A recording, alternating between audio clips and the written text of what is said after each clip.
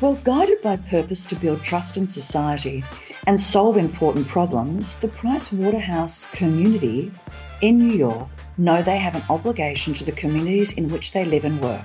At a time in which establishing trust is more important than ever, they work to not only support communities directly, but to empower their people to promote initiatives that align with their personal values. Well, literacy and financial literacy is critical to empowering all communities. As an organisation, one of their capability areas is around upskilling the workforce to be prepared to handle organisational transformations and market trends impacting the future of work.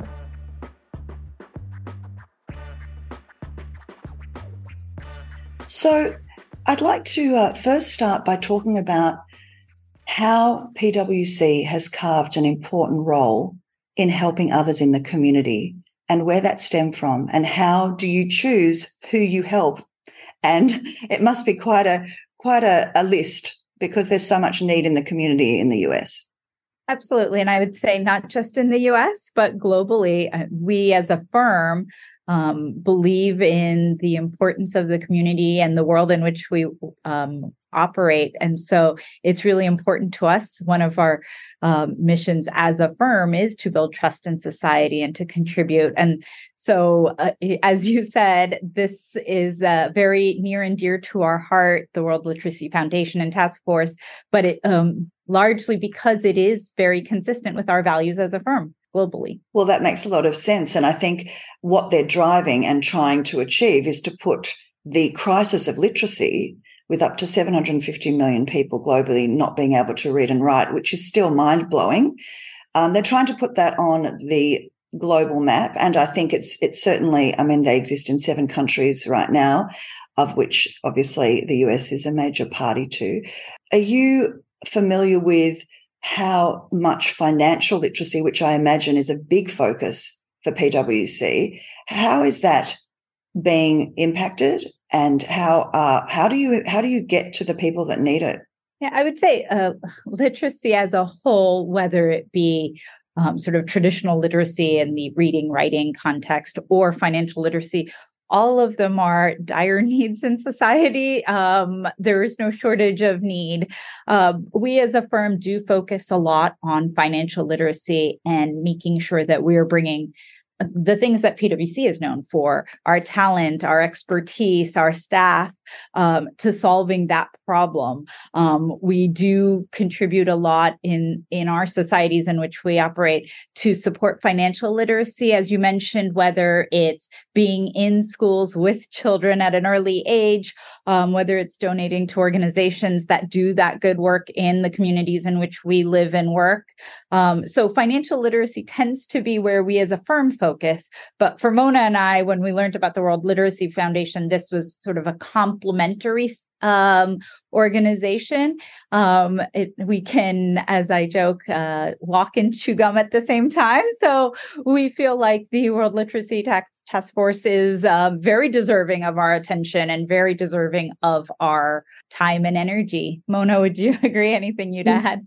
Yeah, I would definitely agree. And I think even, after the pandemic, I think for everyone sort of shone a spotlight on all the inequities that sort of exist in our country, more specifically. And that's where I think a lot of our initiatives at PwC got started. And that's where PwC decided to dedicate, have our teams and our employees dedicate time to help battle racial inequity, to battle against social injustice. And that's where it was the inception of a lot of our programs around like Skills for Society, CEO Action for Racial Equity. And, to Musi's point, the World Literacy Task Force and the mission there is a natural fit to what PwC tries to help solve for in society. So it made sense for us to contribute our capabilities there as well. So logistically and just in practical terms, can you give me some indication of like how that actually works? So what is it that you're bringing to the World Literacy Task Force that you feel is contributing and assisting what is a very big movement and hopefully getting good traction, which we're certainly seeing. But I'd be interested to see how you think. And your point about after the pandemic, it sort of lifted the lid on what was already pretty traumatic time for a lot of people. But those basic skills just get put back by a number of years, particularly for young ones in communities that are struggling. Sure. So I would say, as we've engaged with the World Literacy Task Force, it's been everything that we would normally bring to, I would say, a traditional consulting engagement in some ways, at the risk of sounding like work. It really does sort of leverage a lot of the things that Mona, myself, and our teams do day to day. And that's where bringing the power of business to these social problems, I think, is really effective. As an example, thinking through the strategy of what should the task force focus on? Should it be, focused on N number of cities in the United States in the next N number of years, right? How do we think about what should the mission be? How do we frame up that? Thinking about the strategy, not biting off more than we can chew, but being aggressive in our goals so that we do have a very lofty ideal and we want to meet those targets. So setting the strategy, that's part of what we've been working with our other task force members. And then sort of more in the weeds, I would say, thinking about how do we execute? So everything from strategy to execution, as we say at PwC, building a plan, creating sort of rigor around execution, all of that project management that we would normally do, we're bringing that to the task force as well, such that we're thinking about the mission and the vision and the objectives along with our task force members, but then all the way down to the weeds and how do we execute this to make sure that we're holding ourselves accountable and delivering something in a reasonable time frame. So it's really bringing business skills. And as you say, it's very important because I think often what happens, particularly with, in philanthropy or in pro bono situations, is that if you don't have that effective structure and you don't do it properly, it's very hard to get the traction. So your role is very important in ensuring that those structures are in place, particularly when in September, when we went to the UN and, tried to basically ensure that there was a conversation around literacy, ensuring that there was effective structures in place is critical. And is that something that, so in terms of where you see the future of the task force, do you think that we are carving that and your continued role, what do you see the biggest challenges are? I would say, I know you used the word ensuring the organizational structure. I think of us as advising and sort of being part of the solution. So it's we're not able to enforce and we can't make anyone do it. Everyone's there of their own volition. So a lot of what we're there to do is to advise on here's an effective way to do this. Usually our task force colleagues and members are very open to those ideas, but it does mean that everyone has to collaborate and come together. So that continued collaboration, I don't see it being a challenge. It never has been, but that will be necessary to be successful. Yeah, I agree with that. I think that's a good point.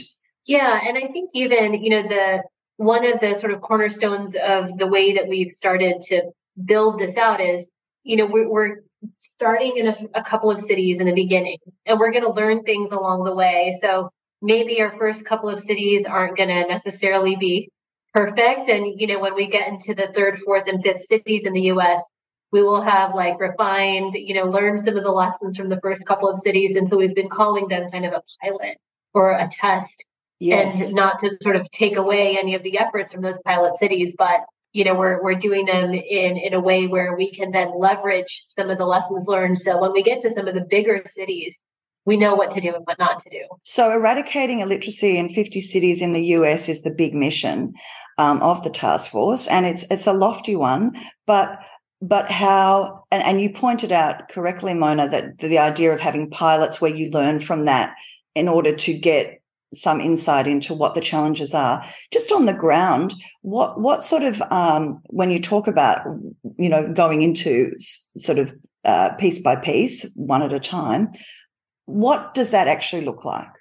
And I think we're learning that now, and we're relying on our task force colleagues to help lead the way. And I think even what they're finding is we are using the resources of some of our task force colleagues that are actually deploying their own tools and their own kind of capabilities in these schools. They're going out there, they're networking in the community, they're building relationships in these schools, they're deploying technology, they're finding ways to make learning and reading fun.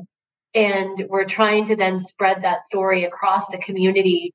And then, leveraging like PwC's capabilities, our own talent in some of these communities that can help serve as volunteers or where they need extra arms and legs. Some of our other task force colleagues are contributing the same way. And then hopefully we can sort of repeat that as we go into some of the next cities. And we have a lot of task force members that are ready to commit resources in some of their hometowns too. So it should be really exciting to see what's to come. I think also your point of there's a nice personal aspect, and I note that the mission of PwC is to try and get people involved in things like passion projects, things that resonate for each person. So for both of you, in communities that either you've grown up in or that you're aware of, is this something that you see day to day, this ongoing issue of literacy, either financial or literacy? What's your observation? Sure. I know when we first joined the task force, Joseph had pointed us, had asked this a similar question, and I pointed out that I was born in Bangladesh and grew up in Asia. So I grew up in Thailand, in India, having only come to sort of the West, if you will, as an adult. And so for me, this has been close to me ever since day one. There are pockets of my home country that really still struggle with literacy, basic literacy, in addition to financial literacy, but basic literacy amongst children, adults. And so to me, it's always been a bit of a passion project. Even as a child, I did volunteering and things like that. But now living in New York City, in one of the wealthiest countries in the world, I don't think we as a country in the United States have solved the problem clearly. So it doesn't matter. I think one of the things that we all learn as we get older, we are more similar than we are different.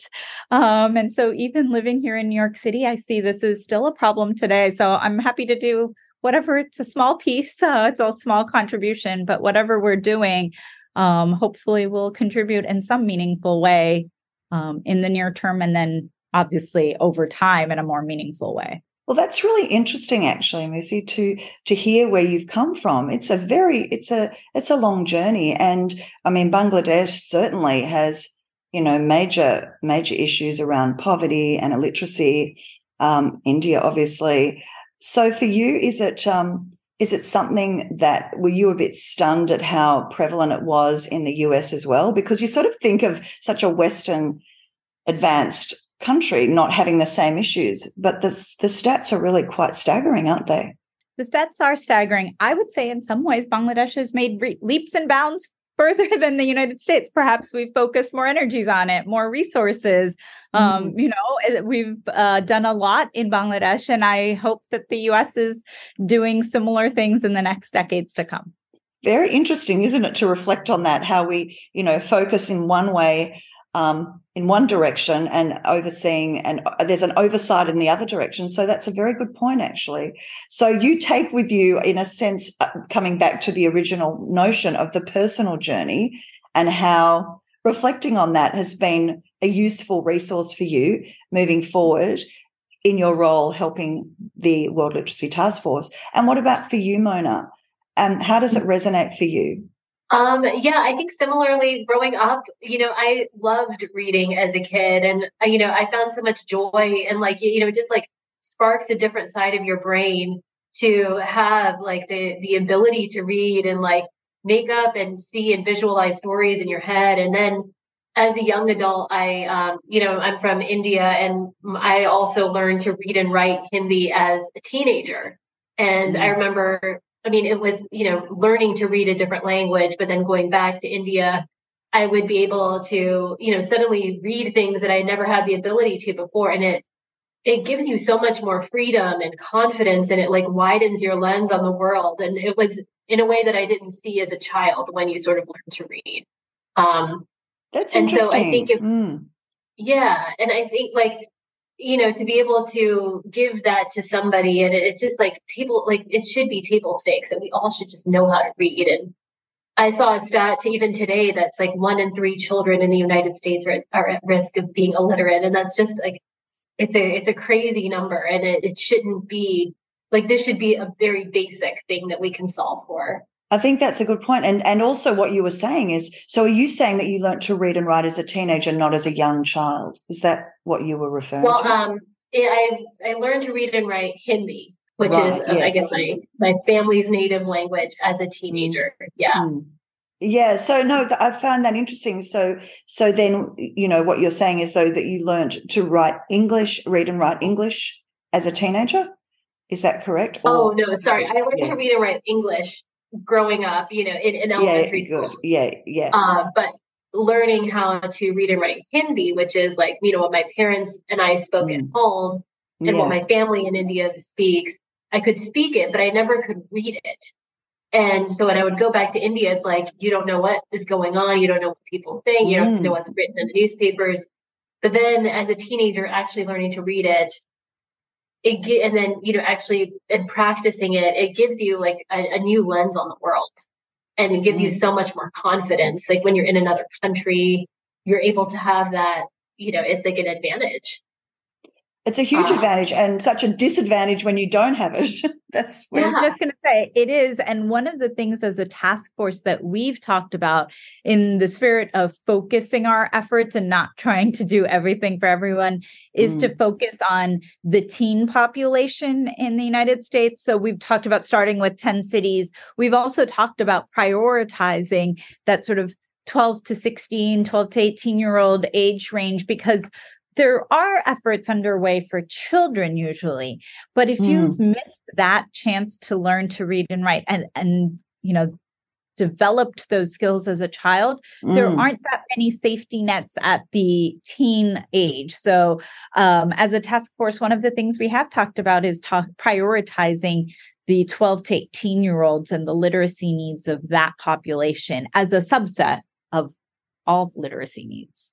But I think that's very important to highlight. Thank you, because yes, I know that's very much a focus, and it's hard to imagine that as a teenager. But what you're saying is, if you've missed that first entry point, the challenge is making sure that you get them before they become fully fledged adults, and that's a big mission for the task force.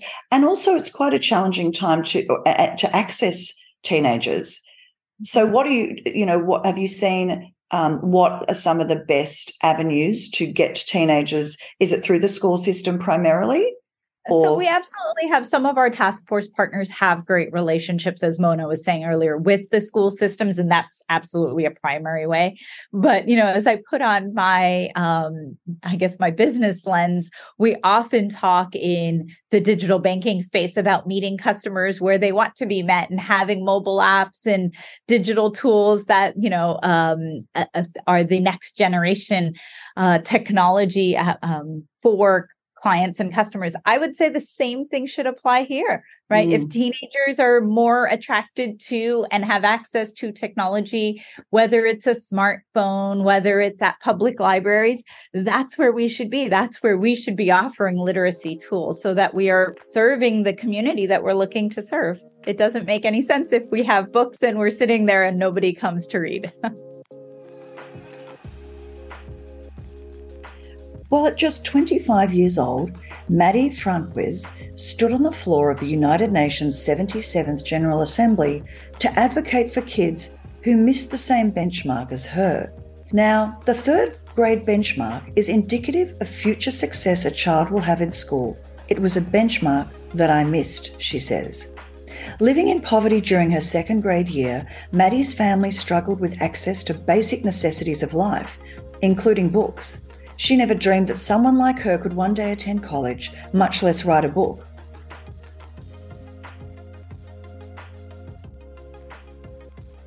So, Maddie, welcome to the Beyond Words podcast. Thrilled to have you here from the US. Thank you so much for having me. I know, trying to figure out the timing. I was like, oh, so it's Tuesday over there. It's Monday here, but it's an honor to be here. So thank you for having me. Pleasure, absolute pleasure. Now, researching, I've read your story and it's really interesting. Tell me a little bit about growing up and how, you talk about your father struggling with literacy. Can you talk to us a little bit about that? Because it's more common than it should be. Let's be honest. It's quite prevalent. Absolutely. And so we grew up in North Carolina, which is on the East Coast of the United States. And I lived there for about 7 years of my life until my father lost his job. And then we were completely uprooted. And I had a very idyllic childhood. We grew up almost 15 minutes from the beach by walking. You could smell the salt air when you go out, and our community was tight knit. I loved my childhood. We had a huge backyard. And I remember playing and running and jumping on the trampoline and just the excitement and joy that you're supposed to have in a childhood. And then we were completely uprooted and we moved to a foreign land, which at that time was called Texas, and it still is called Texas, but it was so foreign to me to move across the country. America is very, very big. And so we traveled, we packed everything up in our little car. And we moved, and we thought we were going to what was our promised land. But after some time here, my father lost his job again, and we ended up in Section 8 housing, which is poverty here in the United States. And I went to a Title I elementary school. So all of this is about my second and third grade year. So this is the pivotal time for literacy, right? This is that benchmark that we're trying to hit to make sure you're meeting that mark. So it makes sense, as during all of this trauma as a child, I missed my third grade literacy benchmark, but we didn't have access to the basic necessities of life. We struggled with those things, and especially books. And so I'm very thankful that my father was a hard worker. He's a servant leader. And I remember vividly, he'd get up in the morning, he'd make my lunch, he'd walk me across the street to my school, and he'd go out and he'd look for a job. And he did a variety of different things, like selling phone books when that was a thing, painting houses, all of these different things to put food on the table. And so even at a young age, servant leadership and serving the community and working with the most marginalized communities, minority backgrounds as well, was very much so a part of my upbringing. And, come to find out later on in the future, my father was telling me about how he grew up and about when he came into this country. And he came into the country with a Spanish-English dictionary, and he learned English in front of his classmates in college. And they were so horribly cruel to him because he was different, because he sounded different. He had an accent. He was Spanish. Is that right? And he was Spanish. Yes, that's right. And so he never wanted us to have that experience. And so he sheltered us. I feel like I missed out on a part of that heritage because we were so sheltered from that. He wanted us to have somewhat of a normal childhood, life circumstances, right? We really didn't have a normal childhood. And that's really kind of the upbringing and the shaping of my story at a young age.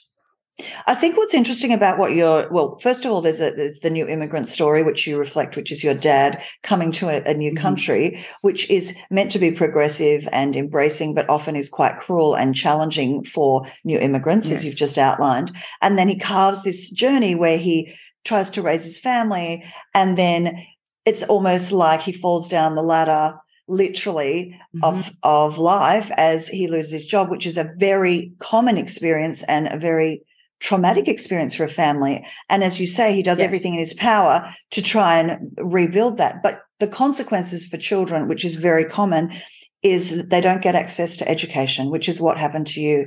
And I think that's where your passion is very evident, but also it probably gives you a very real and visceral, authentic experience that gives credos or credibility to your vision. So hence, you get involved in better education.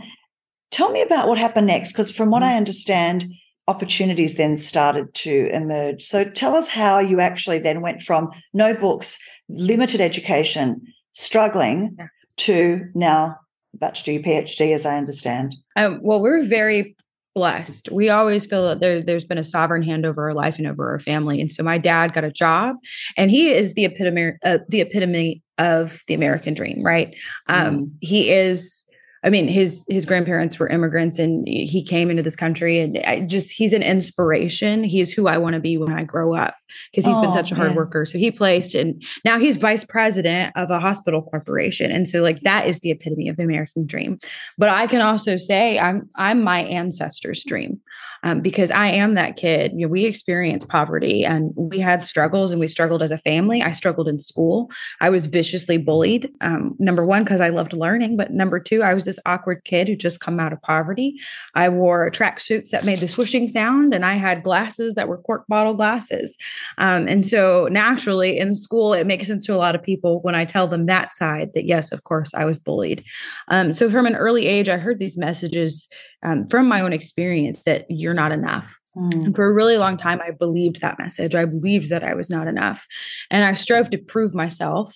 In two ways, it was negative, but in a really positive light, it made me strive for a better education. And through that journey of just self-discovery and struggle, I realized I am enough. I and you should be, and I was made to be. Yeah. Yes. And what my purpose and my calling, and I was made for so much more. And so when I look back on my time there, I remember those kids that I was in that Title I school with, and that shapes the vision for the future, because I remember those kids. I remember their faces. I remember their names. I remember the hopelessness that they experienced. And you and I both know that books open up a world of possibility for kids to imagine something that's better for themselves. That's exactly 100%. What happened for me.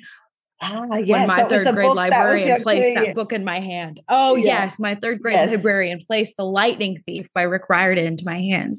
And I can trace the trajectory of that book from that third grade library all the way to the United Nations 77th General Assembly. So that's what changes lives. And so, yes, I'm on track to begin my PhD in international public policy and economics because of literacy and because of the intervention of my community members.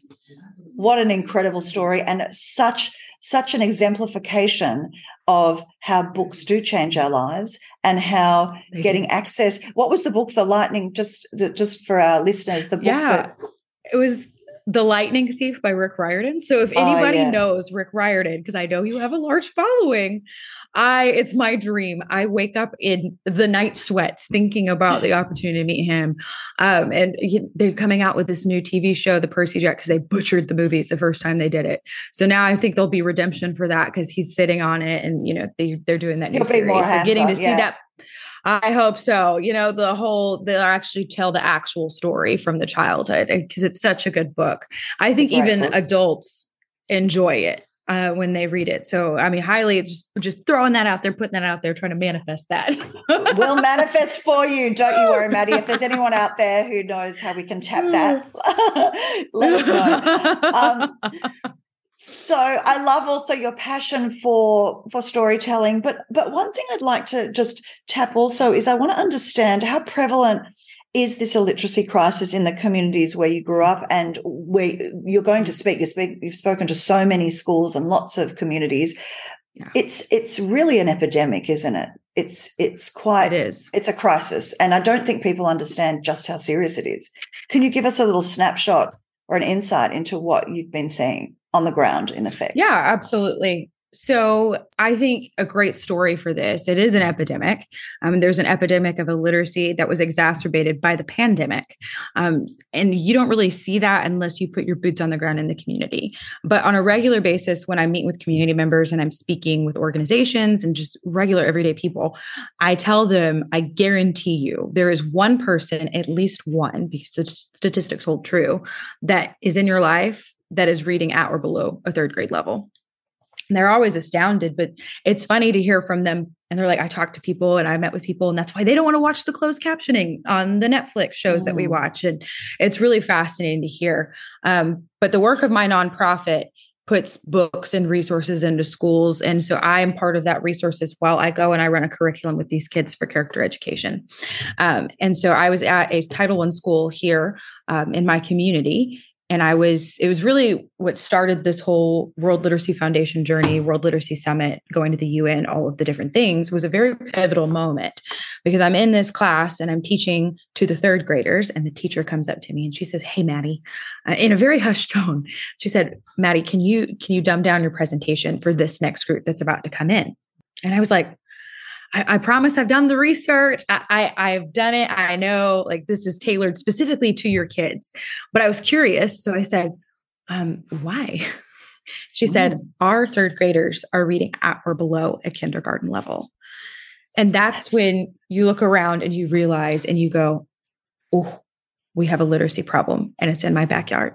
And so I sought to make a difference from that point forward. I mean, that story is really quite revelatory in the sense that we're talking the US. We're talking, that I think is what people don't realize. So when people think of illiteracy, they often think of it as being in marginalized, random, often third world communities.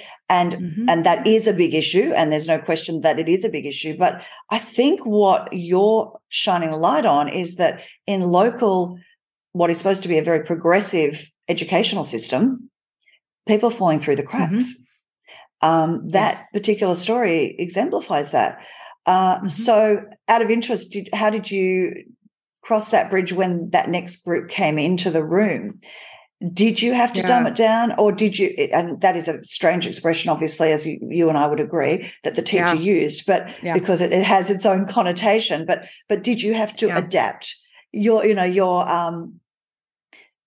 presentation or and were you stunned to see? So these kids would have been how old? If they were second grade, were they? 10 to 11 years old. And they were reading like 12, and they're reading at kindergarten. So about 5 to 6 years old. So 6 years younger than them, which is mind boggling, I think. But yes, absolutely. I'm flexible and I adapt, of course, to what the kids need. Because I think in that particular scenario, you have to look at and say, oh my gosh, how can I serve them where they are? How can I meet them where they are? And so, of course, I adapted my program and I took what I have for kindergartners and designed that. And as I was, you have to be flexible when you're in the room and be flexible with your audience as well. So you see, okay, they're picking up on this. I can push a little bit further here, or I can talk about a little bit more about this at a higher level. No, they're not getting it. So let me pull it back. And so, but from that point on, I literally left the building and was like texting my community members going, how can we fix this problem? Because I'm not somebody who's going to sit back on my hindquarters when I see something that's a problem and not do something for it. So I actually connected with the U.S. Youth Ambassador because we had partnered together on an initiative with the United Nations. And she said, hey, you should check into the World Literacy Foundation. They're doing some really, really good work. Just see if that's something you'd be interested in because it might be a good partnership for you and your nonprofit. So they were actually running, it's just the sovereign hand again. They were running an ambassador program at that point in time, and they were taking those applications. And it said, we have thousands of applicants every year. We only take about 300. And I said, it ain't going to be me, but I'm still going to fill out that application because I'm going to take every opportunity. Because there are doors that you're meant to walk through that no man can open. And there are doors that are shut that no man can shut, but you have to choose to take that opportunity, right? And so I took that opportunity, and I am blessed to say I was one of 300 applicants that were chosen. And I've been an ambassador for the World Literacy Foundation now going on to 2 years, and I will serve as a mentor ambassador this year as well. Well, they're very lucky to have you, and I know that speaking to my team, they're very impressed with you and what you're doing. What do you see as the greatest challenge moving forward for young people in particular? So you talk about having to tackle this problem, walking out of that room, ringing your community members, going to the UN Assembly, being part of the World Literacy Foundation. All of those are really great actionables, and you're definitely stepping up to the plate. What is the biggest challenge, and how? And I know there are many, because when I do these interviews, I'm obviously seeing this spectrum of challenges. Yeah. How do you think it's a grassroots level issue we need to tackle, or do you think going into schools doing what you're doing is one of the main things? But what is the greatest challenge for us all trying to deal with this issue? Oh, you're so right. You are so right. There's just so many issues. I was at a panel this weekend at the University of Arkansas speaking with some college students, and there was a particular student, Sebastian, who was asking during the Q&A session. He raised his hand very tentatively, but he said, okay, so you're very driven, you're very ambitious. What do you do if we burn out? And that's something that you really have to think about, because I think many, many young people who are my age burn out because they see the things that they want to make a difference on and they feel like they can't do it. For me, when I stood on the floor at the United Nations And I looked around, I realized two things. I was one of the only women in the room, and I was the youngest person in the room by a good marginal, about 20 to 30 years. So, Maddie, standing on the floor of the United Nations, what an extraordinary experience. Talk to me about that. Extraordinary, humbling, probably one of the greatest moments of my life so far. But you stand there in that room, and it's an iconic room. It's an important room. It's where the International Declaration of Human Rights was signed, and you feel the weight of history sit upon your shoulders. I realized two things very quickly: that I was one of the only women in the room, and I was the youngest person in the room by a good 20 to 30 years. And so that, in that moment, I don't think I felt more alone. I was there, with family and with friends and with community. But you realize very quickly, I'm one of the only people that's doing this at my age. And so Sebastian, who is at the University of Arkansas, I think he's feeling the same thing, is that, well, what do you do when you realize you're grinding your nose to the millstone, trying to make a difference, and you feel alone?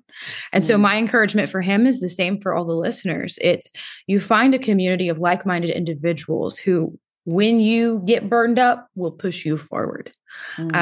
It's about owning your advocacy, owning your agency, and at the same time surrounding yourself with like-minded people who are going to encourage you and spur you on to good works, because this is hard work. Not everybody believes that we have a literacy issue. You look at the stats and you look at the numbers, and they still turn a blind eye to it. And so it's about not only doing the work alone, but bringing people with you, because the more that we bring, you talked about community organizing, it starts small. You want to make a difference, you start in your neighborhood, and then you spread out. And I think that's truly how we make a difference in literacy and education, and that's how we change the world. Absolutely agree with you, and very inspiring too, to see such a young, articulate woman, being prepared to stand in that environment, which is quite daunting and overwhelming. But because you have this strong core belief in what you're doing, do you feel that you were heard at all in that context? Yes, I am. Yes and no. There's been places where, I don't want to be like, as a woman, but as a woman, there have been times in my life where I have not had a seat at the table where the decisions are being made. And I made a decision a few years back, even as a young 20-something, that yes, I'm going to make room for myself at the table. I'm going to credential myself in such a way that I will be heard. So even if I have to put DR in front of my name or PhD at the very end of my name, I want to be heard because I believe I have something important to say. But also, number two, I remember the women who came before me and my mentors who shepherded me, who made way when there was no way. They paved that way for me. So I will also remember the women that came after me. And if there's not a seat at the table, I'm going to pull one up and make room for other women, because it's important that we have a spot there. And so in regards to your question about there, yes, I am lucky to be shepherded and mentored by a man named Joseph Ghali, who is the Secretary General of our task force. And he has championed me. Yes, he has looked after me. He's made sure that my voice is heard. He said, Maddie's got something to bring to the table. And so that's a wonderful thing to have someone who's already made it, quote unquote, in their industry, who is championing you along the way. So then you're the next person to pick up the mantle.